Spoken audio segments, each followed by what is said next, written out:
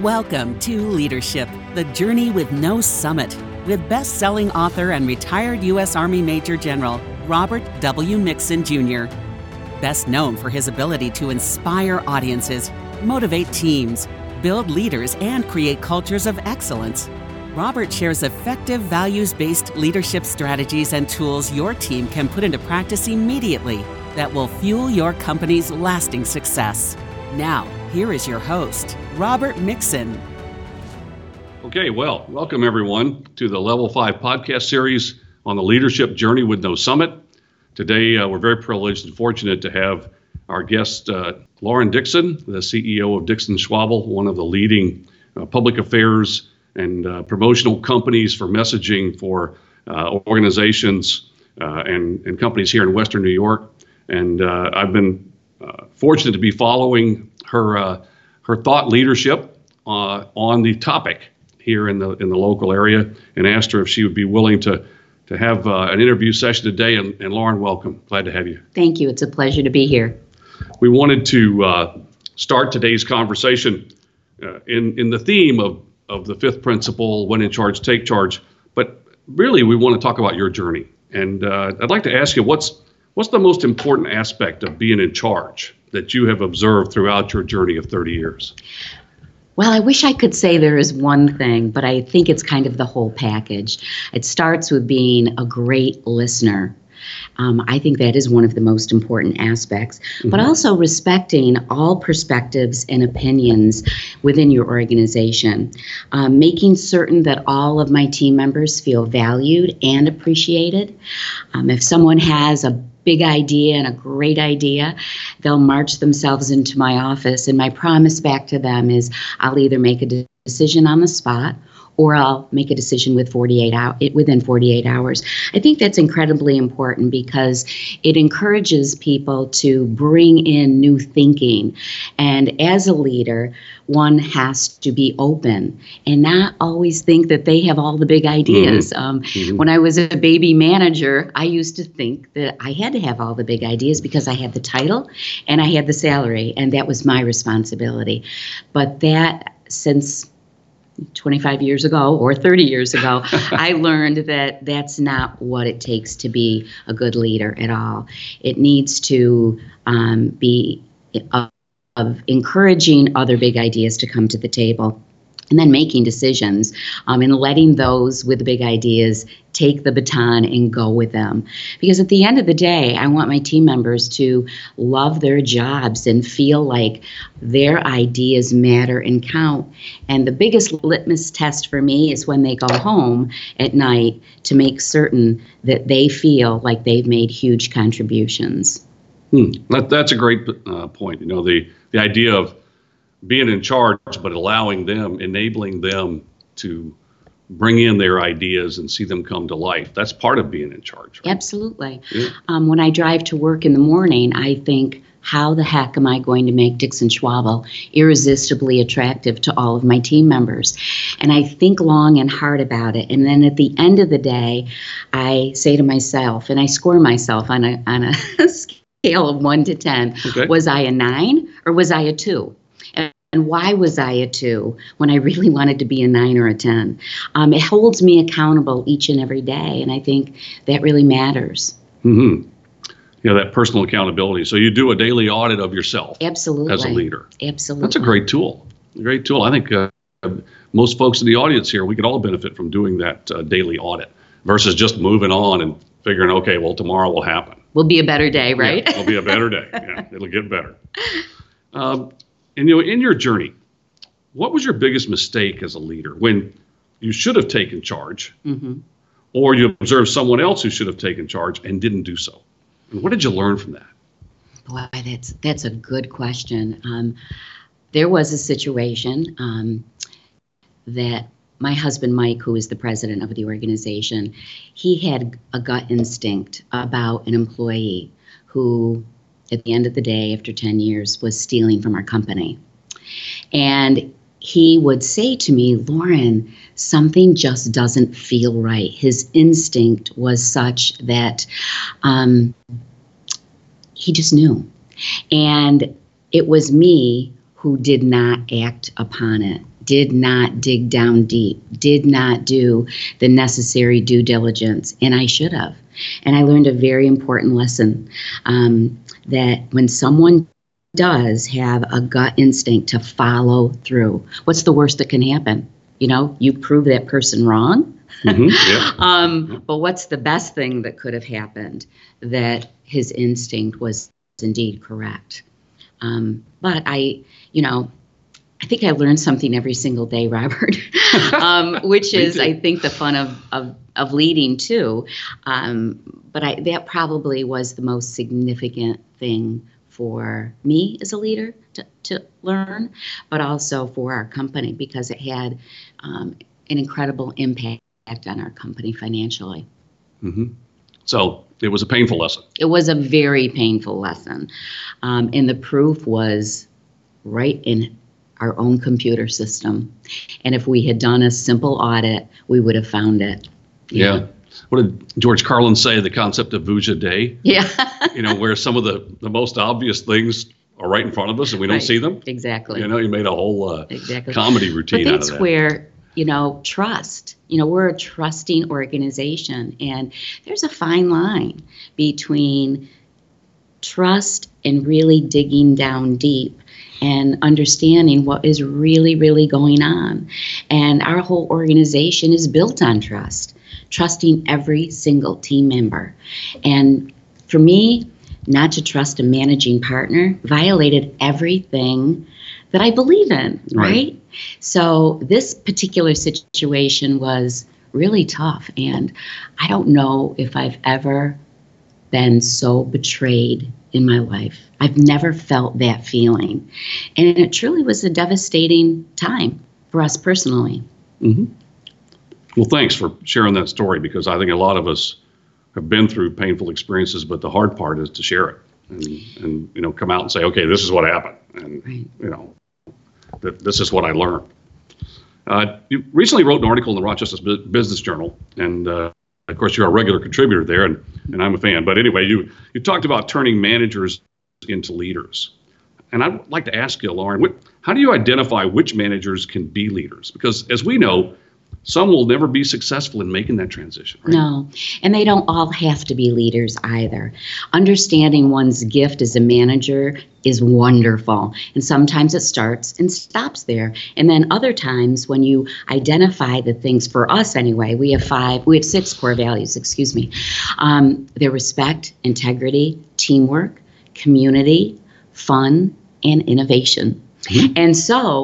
And so for us, all of our leaders have to have all of those things, and then have the ability to demonstrate and show up every single day as a servant leader. Mm-hmm. So my favorite expression that my chief creative officer uses all of the time, he says, my number one job is to remove all of the obstacles for my team members so they can do their best work.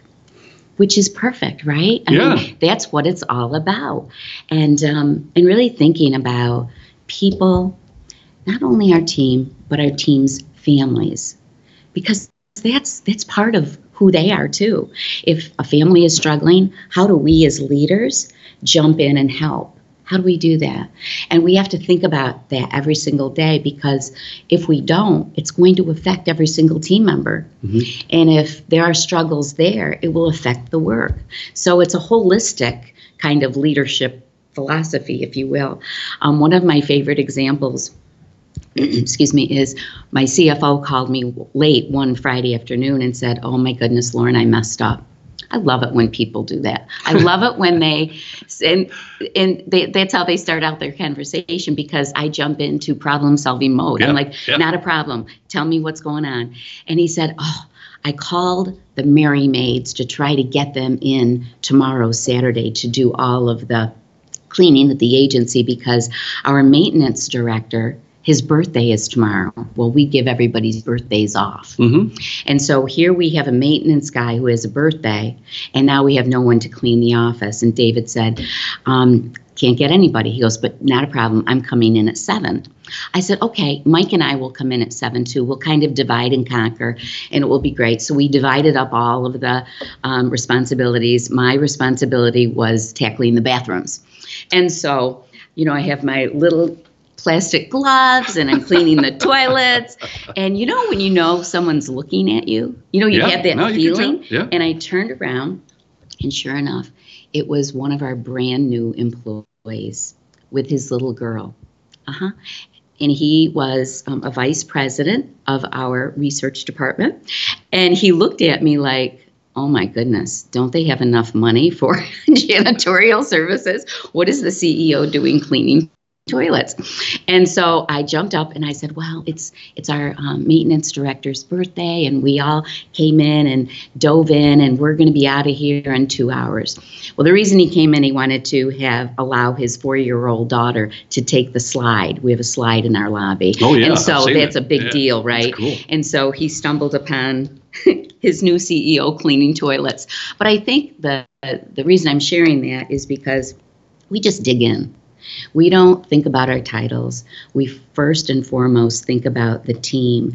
And so, no, we couldn't get somebody to come in and clean the building, but that's not a problem. Everybody just dives in and does the work. So you're looking for managers to become leaders who are willing to get their fingernails dirty, so to speak, right? Absolutely. No job is beneath any one of us. Mm-hmm. We feel strongly about that. That's a great lesson, because again, leadership is an art. Absolutely. And some people may be effective managers. Mm-hmm. They don't have that special sauce, if you will. Right. Absolutely. To lead. Yeah. Okay. Well, thanks a lot. In your view, what are the characteristics of a world-class culture? I'm sort of passionate about this culture deal. I know you are too. Yes, I am. I think my dad probably believed in this as much as you and I do. And he said when I was starting the company, all you have to do is 2 things, Lauren. Motivate and inspire people to want to come to work every single day. And then number 2, hire people smarter than you. That was the easy part, Robert. Me too. Yep, that's the part I can figure out. Yep, quick. But I do think that a world-class culture begins with leadership. With every decision that you make, whether you're hiring people to make certain that they share your core values, and also the companies you choose to do business with, right? Clients, do they share your core values as well? And what about the vendors you select? It could be a really easy day if all of those people have the same core values, or it could be miserable if you're butting heads all the time. So it's so much easier to do business and operate in that kind of situation when everybody shares core values. So I think that's job number 1. Mm-hmm. And every day your culture is alive. Yeah, and we've been identified as an organization that is a great place to work by the Great Place to Work Institute in San Francisco, California. That's wonderful. And some folks believe that once you've got a great culture, it's always a great culture, and that's not the case. I agree. You have to constantly re-energize it, reinvigorate it. It's a work in progress, and it's work. If it was that easy, everybody would be a great place to work, right? Yeah. But it's not. But it starts by interviewing and identifying team members who have core values like yours. Mm-hmm. Because if you don't, it'll show up 3 weeks, 3 months, a year down the road. It will. We've been there before. Yeah, there's nothing like a bad hire for making an imprint on you in terms of, I was in a hurry. I needed someone, I didn't do the diligence or check references 2 levels, down, that kind of thing. So great advice, Lauren. Who's your hero or heroine and why? Oh boy, I have a lot of them, but I just mentioned my dad, and by a huge measure, he has been hands down the guy who has been there with all of the street smart advice. He didn't go to college. He owned a trucking business for 40 plus years. And he just was a guy who had so much common sense. And, he drove trucks. Every day he came home. We did not have dinner at 5:01 or 5:02 or 4:49. We had dinner at 5 p.m. every single night. But what I loved so much about his style was he was punctual. You could count on him. He had dinner with his family every single night, but he was the dad who you could count on to do the kickball games, to take us to the lake every day after dinner in the back of his truck. And I remember, him pulling out the card table every single night doing his bills. And I was his kind of wing person, and I licked the envelopes and put the stamps on, and we did this day in and day out. Yeah. And I learned discipline from him. And I will never, he's no longer with us. I could never repay him for the lessons that I learned from that guy. But there are others too. Mm-hmm. I drive by the Ontario County Courthouse every single morning, and I don't know if there's a day that goes by that I don't think about Susan B., and her tenacity and ability to drive things and make things happen. Her birthday is next year. She'll be 200. It'll also be the year where women got to vote, 100th anniversary of that. It's kind of cool. Mm-hmm. So that doesn't get lost on me either. So I have a whole slew of folks I love and admire and have learned so many great lessons from. And so tenacity, in her case, you think was one of her great skills? There was no more of a tenacious woman than that woman, for sure. Mm-hmm. I really admire and respect all of what she did and how she did it. She was kind of a tough cookie, no doubt about it. But I think this mental, physical, emotional toughness that really describes a leader like Susan B. Anthony is more a sense of presence. Yes. From my amateur perspective here, Lauren, you agree with that? I do agree with that 110%. All of the things that you read about her determination and her toughness and her take no prisoners kind of attitude, I love. But then there's something that I loved about what my father represented, which was his positivity. It's so funny because, when it would rain in the morning, I'd be, oh, darn, it's raining. My father would be so excited. And he'd say, Lauren, we need the rain. How are the crops going to grow if it doesn't rain? So he saw every bit of positivity in what could have been a negative situation. And I loved that about that man. He could talk to anybody. And my mom used to say all the time, oh, my goodness, I'm going to have to send your father to Wegmans. It's going to be another 2.5 hours before we get XYZ. Because he was a guy who would talk to anyone and everyone and just brighten everybody's day. So leaders need to have that attribute as well, I think. Yes, I'm with you. I think positivity is a great strength. Mm-hmm. And you can combine tenacity, presence, positivity. I think you've got a lot of key ingredients that people want to respect and admire. And follow, right? And follow. Yeah, absolutely. That's wonderful. Thanks. So, Lauren, what advice would you give aspiring leaders to learn how to take charge in this positive, empowering way? How do you get there? Yeah. Never believing that you have to have the big idea. Always engage others and understand what they think and press the pause button, and don't be afraid to take somebody else's big idea for fear that it's not yours, Mm-hmm. And I think I alluded to it earlier. As a baby manager, that's what I did. And I think it was one of the mistakes that I made early on. But if you can take a step back, great things will happen. Bigger ideas will transpire, and your team members will feel better at the end of the day and feel like they accomplished a whole lot more. But do you think young leaders sometimes struggle with wanting to be the one who has the big idea? Absolutely, they do, and they like the gratification that they own that, but it's a manager going into a leader that has the courage and the ability to say, doesn't have to be about me, has to be about everybody else, because that's when you're going to get the best from all of your team members. Mm-hmm. So it doesn't have to be about them. Mm-hmm. That's hard to do as a baby manager. Yeah, I agree. I think the tendency as a young manager is to want to control. You want to have the idea and be the one that has the solution, right? You go in, as you were talking about earlier, the problem-solving mode. Right.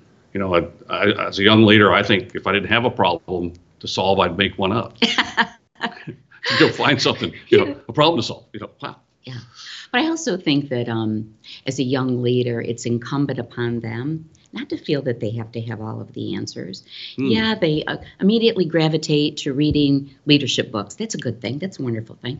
But I guess I would encourage people to reach out into the community and meet and understand what other leaders believe, kind of like this conversation. Mm-hmm. What was your journey? What did you learn? And my favorite question is, what are the 3 best things you've ever done as a leader? And what were the 3 biggest faux pas? And from that, the 3 faux pas are the things that I think I learn the most from every single day, because I don't want to replicate that. Yes, absolutely. The biggest things you've messed up, right? Okay. Well, and if I asked you for one big idea, Lauren, for this particular podcast opportunity we have to talk together, what would that big idea be that our leaders could take away? I think if they thought about the accountability piece each and every day. I shared that I go through this exercise every day of driving to work and saying to myself, how am I going to make Dixon Schwabel irresistibly attractive to all of my team members? And then come up with real tangible things that I'm going to try to affect that day. And then on my way home, score myself. And I think that has been really important for me to keep me on track, and more importantly, keep me accountable for doing something every single day, doing something to try to advance the company and our people. Okay, so that would be personal accountability? Yes, absolutely. Yeah. Well, that certainly is a great takeaway, Lauren, I'll tell you. So what else would you like to share with our readers, our audience, while we have a few minutes? Oh, my goodness. I think leadership is probably the most exciting and challenging and rewarding thing a person can do. And it's never, you always learn every single day. And I think the biggest mistake a leader could make is thinking that they know it all or can't learn something each and every day. And podcasts like this are amazing and so fun and so exciting. And who knew 25 years ago that this opportunity would be available? Right. And the information available about this topic or a myriad of others is just a click away. And so shame on any manager and or leader who is not listening to a podcast or 2 or 3 every single day. Oh, wonderful. Yeah, the Level 5 podcast, I highly recommend, right? Yes, absolutely. Absolutely. Well, thanks so much, Lauren. It really was wonderful to have the opportunity to talk with you for a few minutes today and learn from you about your leadership journey. I think you're an inspiration to a lot of young leaders in this community. I certainly hear your name mentioned in many circles as someone that they admire and respect. And as you know, and I've made it very clear today, you've got to earn it. And you got to bring it every day. You can't ever take it for granted. And our young leaders out there, the message would be, don't ever take it for granted. Go out there every day and bring it. Well, I look forward to another opportunity in our podcast series on the leadership journey with No Summit. But thanks again, Lauren, for being part of our experience, and I really enjoyed it. Thank you. My pleasure. All righty. Take care. Bye-bye. Thank you for listening to Leadership, the Journey with No Summit. Visit us at level5associates.com for more information on how to become a values-based leader, creating a culture of excellence.